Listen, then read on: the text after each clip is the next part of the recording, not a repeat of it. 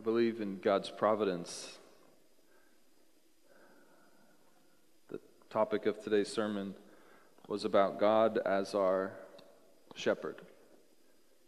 And on Thursday, as Ryan and I sat in Tracy's hospital room, I got to read Psalm 23 to her and to her family in full confidence that though she walked through the valley of the shadow of death, she was not alone. That Christ was holding her hand. And that now, as we sang in that song, her eyes are open to the wonder of the true glory of God. And it's hard to preach a sermon when you're so sad and when it feels like all you want to do is talk about Tracy and who she was and what she meant. But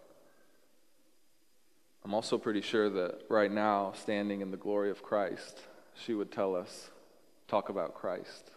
Remind people of the true object of worship. Remind people of my Savior. Remind people of my good shepherd, who even when I couldn't hold on, grabbed hold of me and brought me through the valley of the shadow of death. So that's what we're going to do today. Like we do every week, we're going to proclaim the good news of Jesus Christ, of God as our shepherd, who leads us beside still waters, who renews our soul and gives us life both now and life eternal. So if you have a copy of the scriptures, would you open to the prophet Micah? If you don't have a copy of the scriptures, there are copies at the ends of the rows. Just ask somebody to pass them down to you. We're in a series in the minor prophets. There's 12 minor prophets. And they're not minor because they're unimportant. They preach a major gospel message. As we'll see again today, they're only minor because they're shorter. And so we're doing one prophet each week.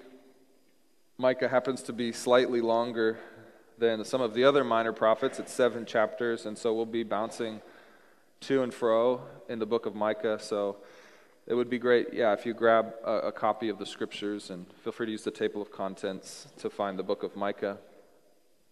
One of the prophets of the one true God, speaking to his people Israel in the 700s BC, ministering to a people like us who had a hard time staying focused on God and his goodness and his calling in our life. And so Micah reminds them and warns them and asks them to repent and come back to God.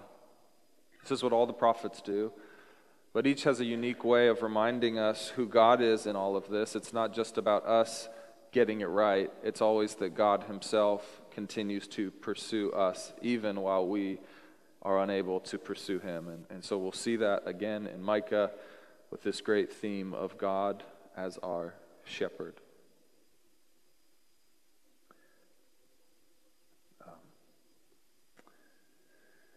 Okay. Micah.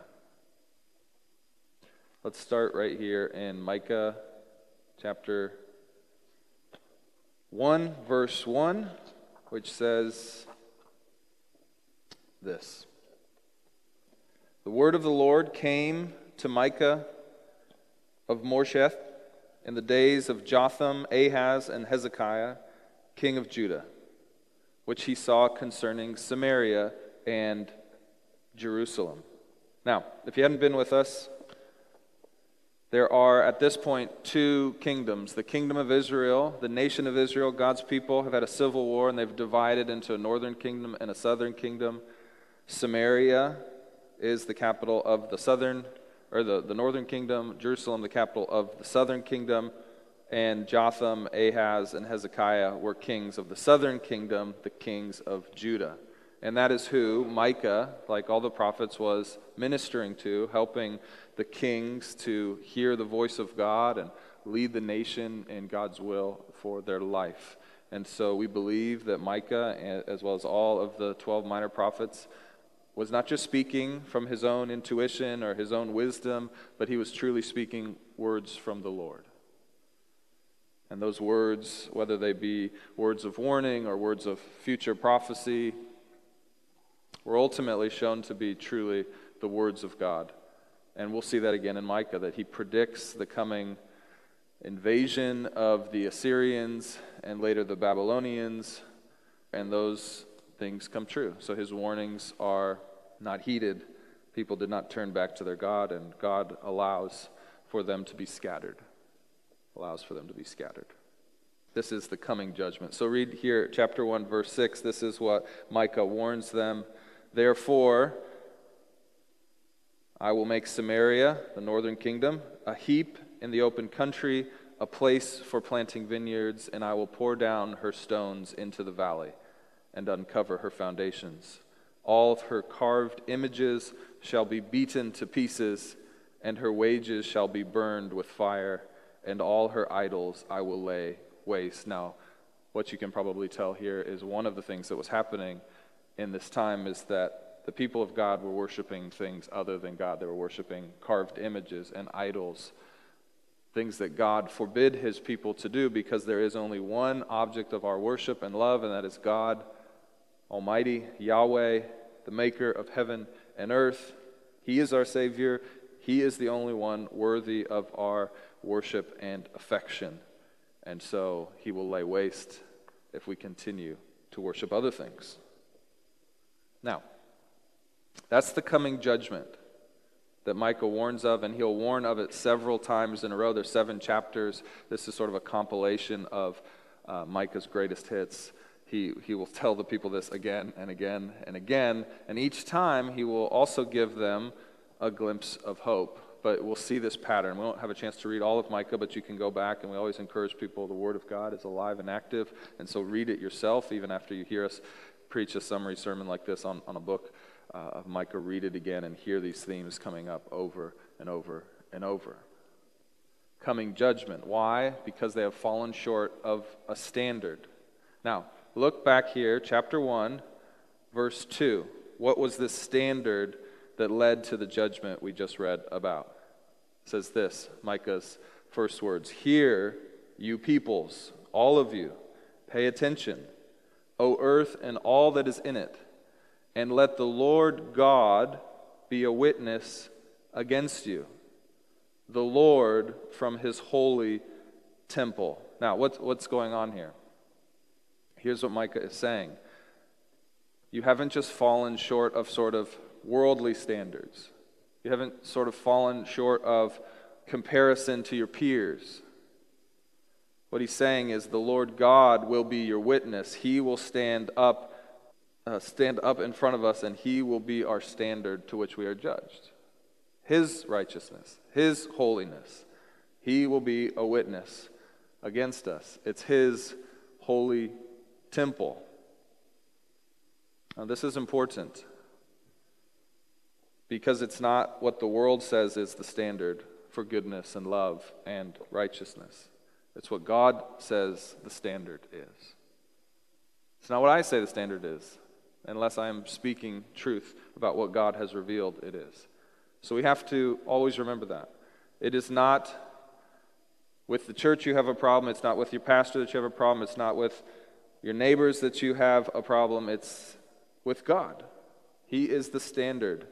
He makes the standard. No one else. Now, what is that standard? Turn with me to Micah chapter 6, and we will see what God's standard is.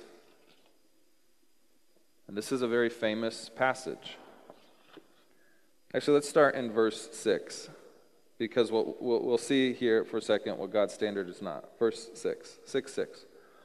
"With what shall I come before the Lord and bow myself before the God on high, who is my witness? Shall I come before him with burnt offerings, with calves a year old? Will the Lord be pleased with thousands of rams and with 10,000 of rivers of oil? Shall I give my firstborn for my transgression, the fruit of my body for the sin of my soul? This is all religious language. This is all doing the things of the law that the people of Israel believed that they needed to do to get right with God. Now, it's not those things are bad, but what we're about to see is God says, you cannot just do the external things if your heart is bad. Even giving your firstborn will not save you if your heart is not changed. So what is his requirement? What is his standard? Verse 8, he has told you, O man, what is good. God is good. He is the standard, and he has told us what is good. And what does the Lord require of you? But to do justice, to love kindness, and to walk humbly with your God. That is his standard. That is what he has asked us to do. And when we fall short of that, as we saw in chapter 1, verse 6 and 7, judgment is coming when we fall short of that standard. And so what we have in the rest of Micah is just a series of, you haven't done that, you've fallen short of the standard that God has asked you to do justice, to love kindness, to walk humbly with your God. You've fallen short of that. So we can just look at a few examples of this, of the failing of this standard of chapter 6, verse 8. We can just look at a few examples of this. Turn here with, we'll actually stay in chapter 6. Look at verses 3 to 5. It says this, O my people, what have I done to you? How have I wearied you? This is God speaking to his people. Answer me, for I brought you, that's God, for I brought you up from the land of Egypt and redeemed you from the house of slavery. And I sent before you Moses, Aaron, and Miriam. O my people, remember what Balak, king of Moab, devised, and what Balaam, the son of Beor, answered him, and what happened from Shittim to Gilgal, that you may know the righteous acts of the Lord. Here's what's going on. God is reminding them of his loving kindness for them. He's saying, have you forgotten what I've done for you, how I've already saved you so many times over? Have you forgotten? Have you failed to remember what truly loving kindness is, what steadfast love looks like, what covenant love is, and yet you return none of that to me? I saved you from slavery in Egypt, and then you go and you worship other gods.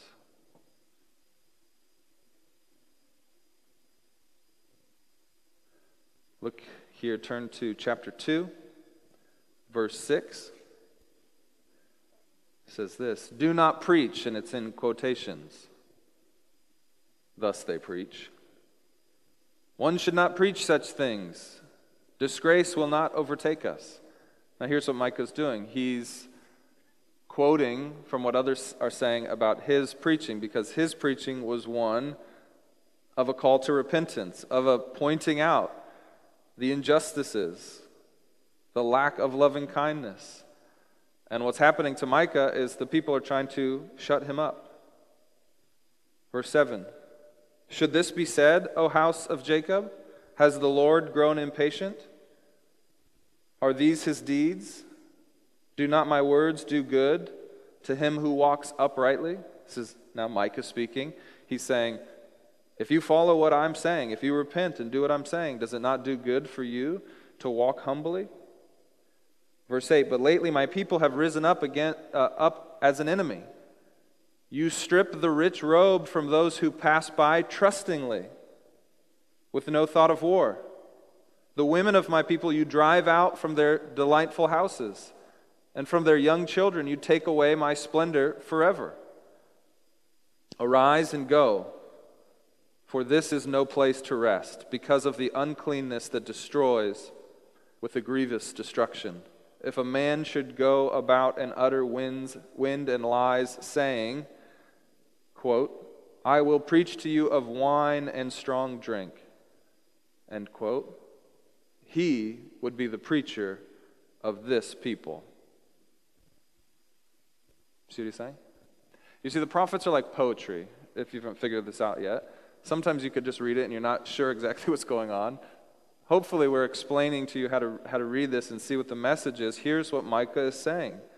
He's saying, you want me to stop preaching because I'm preaching about your sin, about your lack of repentance, about your idolatry, about your lack of justice, about your inability to walk humbly before your God, about the ways that you rob from people as they pass by, about your failure to teach the next generation of God's goodness and love.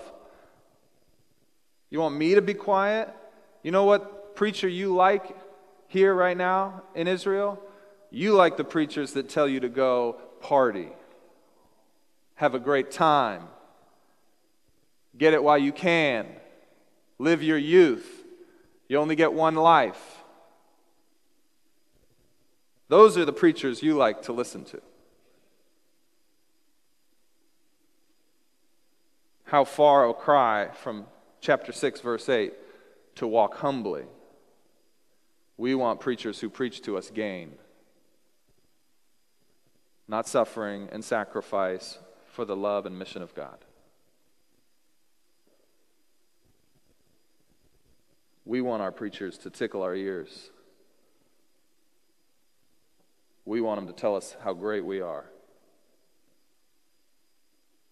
We don't want them to tell us to give of ourselves to the poor, to not seek our own gain or our own wealth. Think this is still happening today?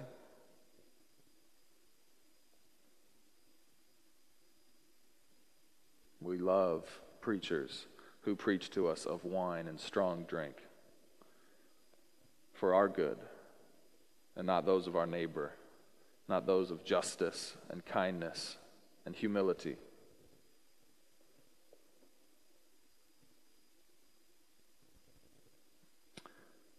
They've failed the standard. And we could go on, and we could read about the way the rich were oppressing the poor and getting more and more rich at the expense of those who had nothing.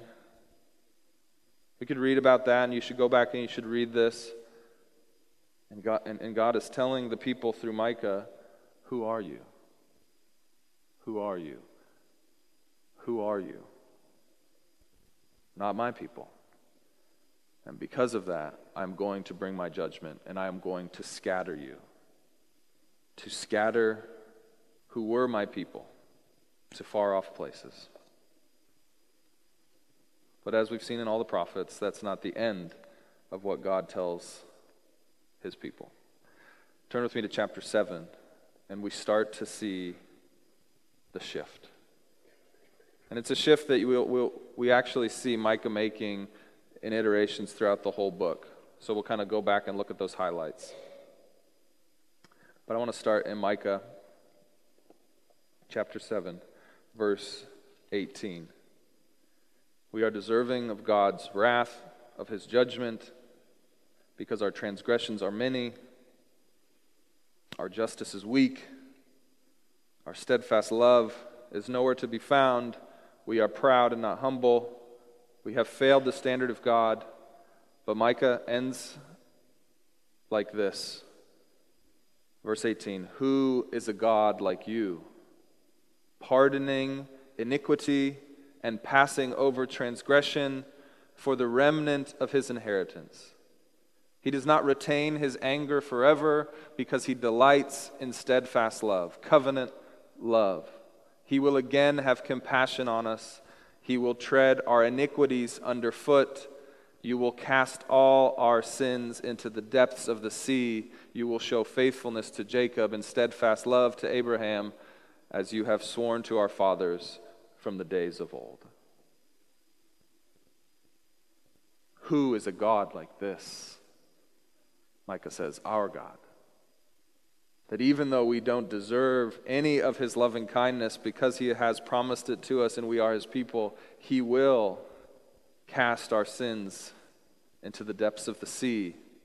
He will gather to himself this remnant that he speaks of. This is how he will enact his love. So I want to just show us a few of the verses where we see this remnant. So go back to chapter 2. After Micah has talked about the preachers that we love, those that tickle our ears, verse 12, But here, even now, he says, I will surely assemble all of you, O Jacob. I will gather the remnant of Israel, and I will set them together like sheep in a fold, like a flock in its pasture, a noisy multitude of men. So in one sense, he's saying, I'll gather you home, but he's just reminding you, you're like a noisy multitude. You're still sheep. But he will gather them back together, the remnant of Israel, those who are truly God's people. He will bring them like a shepherd back into his fold, because he is a God like this. Flip over here. Chapter 4, verse 1. It shall come to pass in the latter days that the mountain of the house of the Lord shall be established as the highest of the mountains, and it shall be lifted up above the hills, and people shall flow to it, and many nations shall come.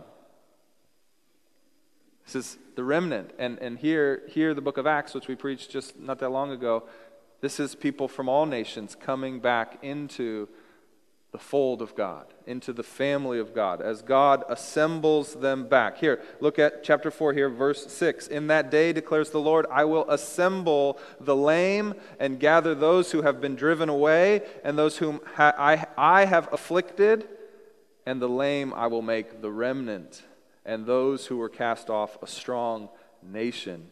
You see, he's not just going to take the great peoples of the earth to make his people. He will take even the weak, the oppressed, the lame, and gather them and make them into his strong nation. Look at chapter 5, verse 7. Then the remnant of Jacob shall be in the midst of many peoples, like dew from the Lord. What is he saying here? God's remnant, God's people, become a refreshment to the rest of the world, like showers on the grass, which delay not for a man, nor wait for the children of man. So, while God's waiting to gather his remnant to himself, and at the end of days, while we are still scattered, but yet a peoples of God, a remnant of God scattered, we are to be a blessing to the nations, a blessing to the cities that we live in, a blessing to Seattle, even though we know this isn't our final destination. This isn't our final peoples, but we are to be like a dew to them, like showers, even before the shepherd calls us back. You hear this language of the remnant? Now look with me, chapter 7, verse 14.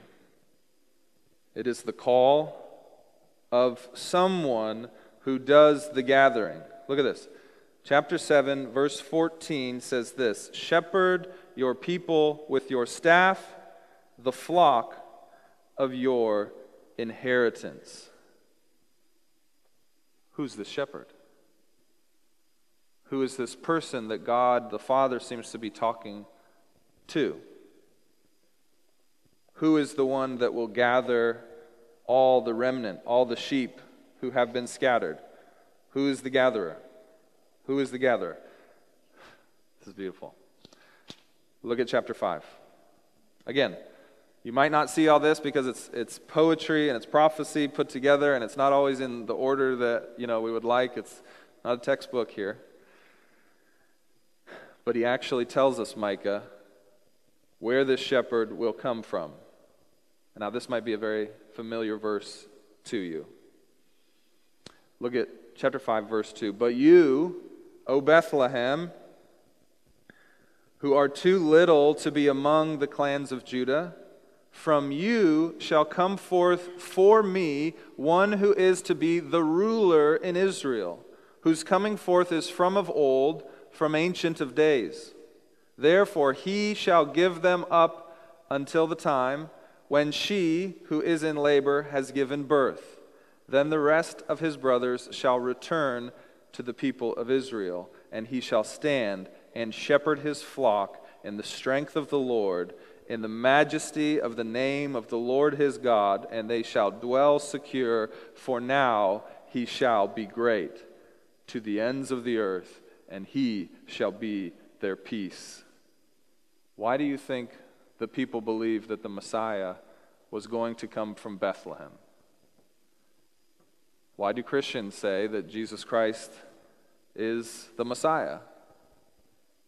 He was born in Bethlehem, and it was predicted here that that's where the Messiah would come from the town of David, from Bethlehem, from the line of the great King David himself.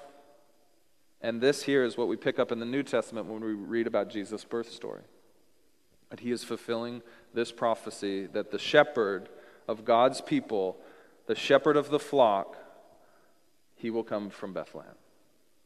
And I believe that this speaks of Jesus Christ, the carpenter from Nazareth, who was born in Bethlehem, who lived a sinless life, the life that we could not live, and died a death on the cross that we should have died, and absorbed upon himself the wrath of God, and then 3 days later rose from the dead. And Micah's talking about him right here. Micah's telling you that there is one coming who shall be their peace to the ends of the earth. He is the great and the good shepherd. He is the Lord Jesus Christ. It's absolutely fantastic. Now, are you sure maybe we're not stretching too far here? You say, maybe we're just reading upon Jesus things that were in the Old Testament that seem to fit nicely into our idea that we want him to be the Messiah. Well, the problem with that is that Jesus himself, again and again and again, will call himself the great shepherd. He will refer to himself as the fulfillment of the prophecy of being the Messiah who has come to gather God's people back together by his voice. So I just want to show us some of these verses. Go ahead and throw the first one up there, Kurt. John 10 says this, I am the good shepherd. This is Jesus speaking.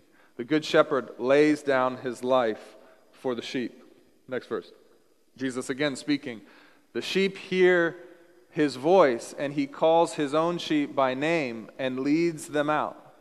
When he has brought out all his own, he goes before them, and the sheep follow him, for they know his voice.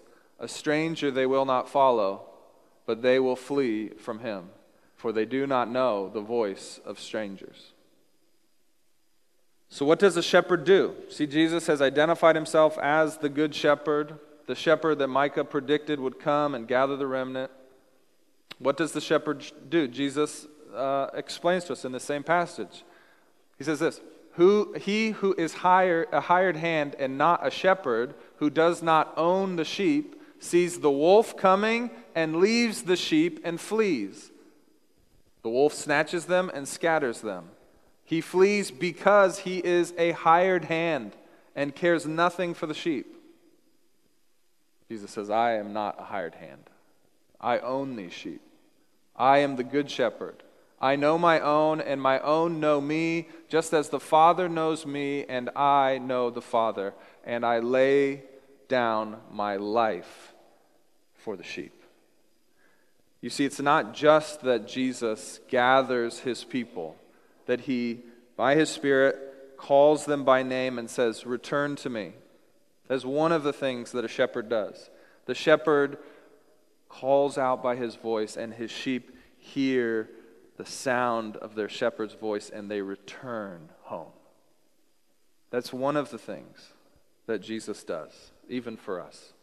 If you're sitting here today and you've heard that call to come back to the fold of God, that is the voice of your shepherd calling you, say, come home, come back to me.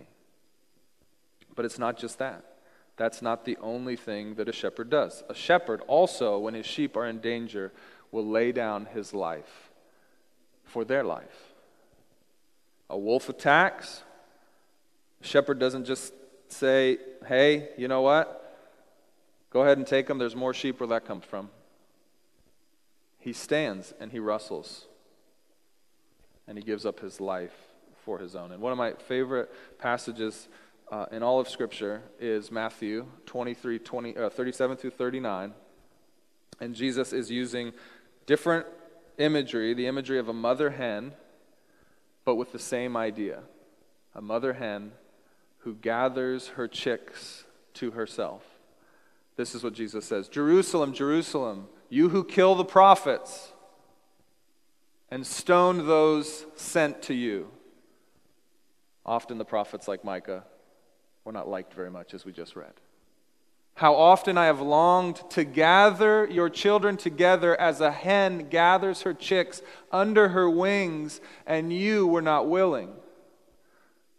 Look, your house is left to you desolate. For I tell you, you will not see me again until you say, blessed is he who comes in the name of the Lord. Here's what Jesus is saying. You got to understand the imagery here, because what would happen is in this part of the world, there would oftentimes be brush fires that would sweep through the valleys of this long grass and sweep through very fast. Like you just think of some of the forest fires we've had just this last summer.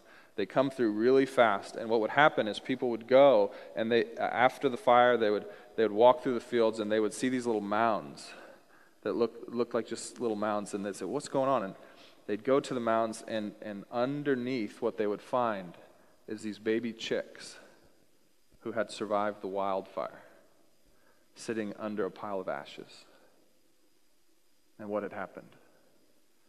The mother hen had gathered her chicks and spread her wings over her children. And the fire consumed her, but they escaped and lived. That's what Jesus is referencing. He's saying, for all of those who say of Jesus, blessed is he who comes in the name of the Lord. Blessed is the good shepherd who comes in the name of the Lord. Blessed is the Messiah born in Bethlehem, predicted to come and gather his chicks, his children, his sheep. If we say that of him, he puts his arms over us. And the fire, the wrath of God due for our sin, consumes not us, but Jesus Christ on the cross. And we experience resurrection life because of his sacrifice. He is the good shepherd who lays down his life for those who he has gathered to himself. And Micah is predicting it here. God is saying, this is what I'm going to do. Even those who have seemed to run far and wide and been scattered by the effects of sin, whether it's their own sin or sin against them, they are far and wide. The good shepherd, Jesus Christ, by his Spirit, is sending out his voice and calling all of his children back to him so that he might put his arms around them and be their shepherd and their sacrifice, that they might experience life forever with him. That's the minor prophet of Micah preaching a major gospel of the Lord Jesus Christ. Isn't it beautiful? Isn't it the most terrific thing that you've ever heard? Who is a God like this? Who is a God who will cast our sin into the depths of the sea? Who is a God like this who has sworn a covenant oath of steadfast love to the fathers of faith of old and does not grow tired of faithfulness but continues to love us with compassion again and again, and who treads our iniquities underfoot by the cross of Christ? Who is a God like this? Who is a God like this? He is our God. He is our God. And if you are trusting in this God, if you have heard the voice of Christ and you have come back to him, and you are clinging close to the cross and huddling underneath your shepherd, you will experience life to the full. Maybe not right now in this moment, but there is life coming to you when God cleanses his earth and recreates the new heavens and the new earth and gives us new, resurrected, clean bodies free from sin and the effects of sin and the power of sin. And it's a great promise, and it's wonderful. So I want to read here, chapter 7, verse 8. And every Christian should memorize this verse, particularly when you are hearing the slings and the arrows of the enemy coming at you and accusing you of worshiping a God and saying, where is he, and why hasn't he acted, and why is he letting this happen to you? Here are the words that every Christian should memorize. Chapter 7, verse 8. Rejoice not over me, O my enemy, when I fall, because I shall rise. When I sit in darkness, don't mock me, is what he's saying, because the Lord will be a light to me.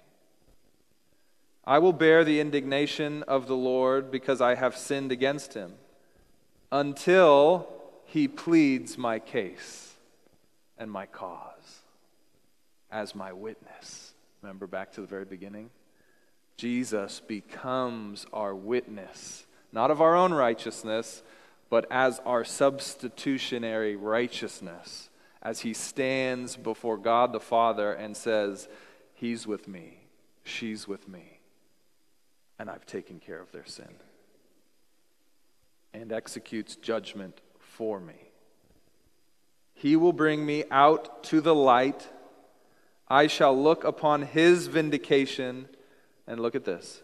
Then my enemy will see, and shame will cover her who said to me, where is the Lord your God? Do you believe that, friends?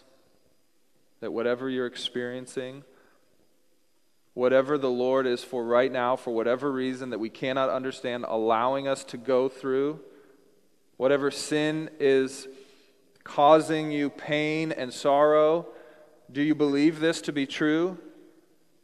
That there is coming a day when those who mock you for worshiping the one true God, Yahweh, will look with their own shame because they see what the Lord Jesus Christ has done for you.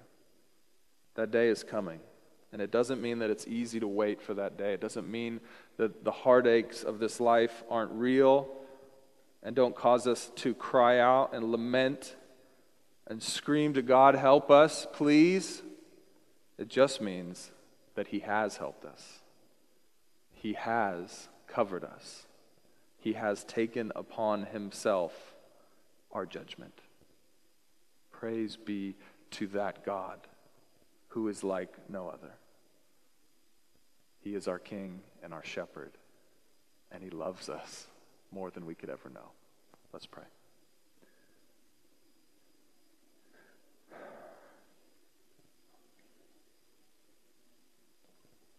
Who am I, God, that you would send your Son, Jesus Christ, to be my substitute, to take upon him the wrath due my sin? Who am I? What am I? Woe is me. I am not worthy. I do not deserve. I have fallen short of your standard. I do not seek justice. I do not walk humbly. I do not replicate your loving kindness in this world. God, who am I?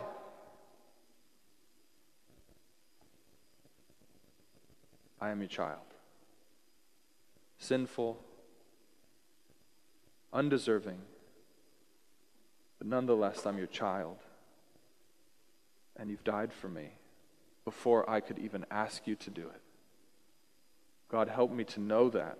Help me to see that as clearly as I possibly can with these fogged glasses, with this dim light.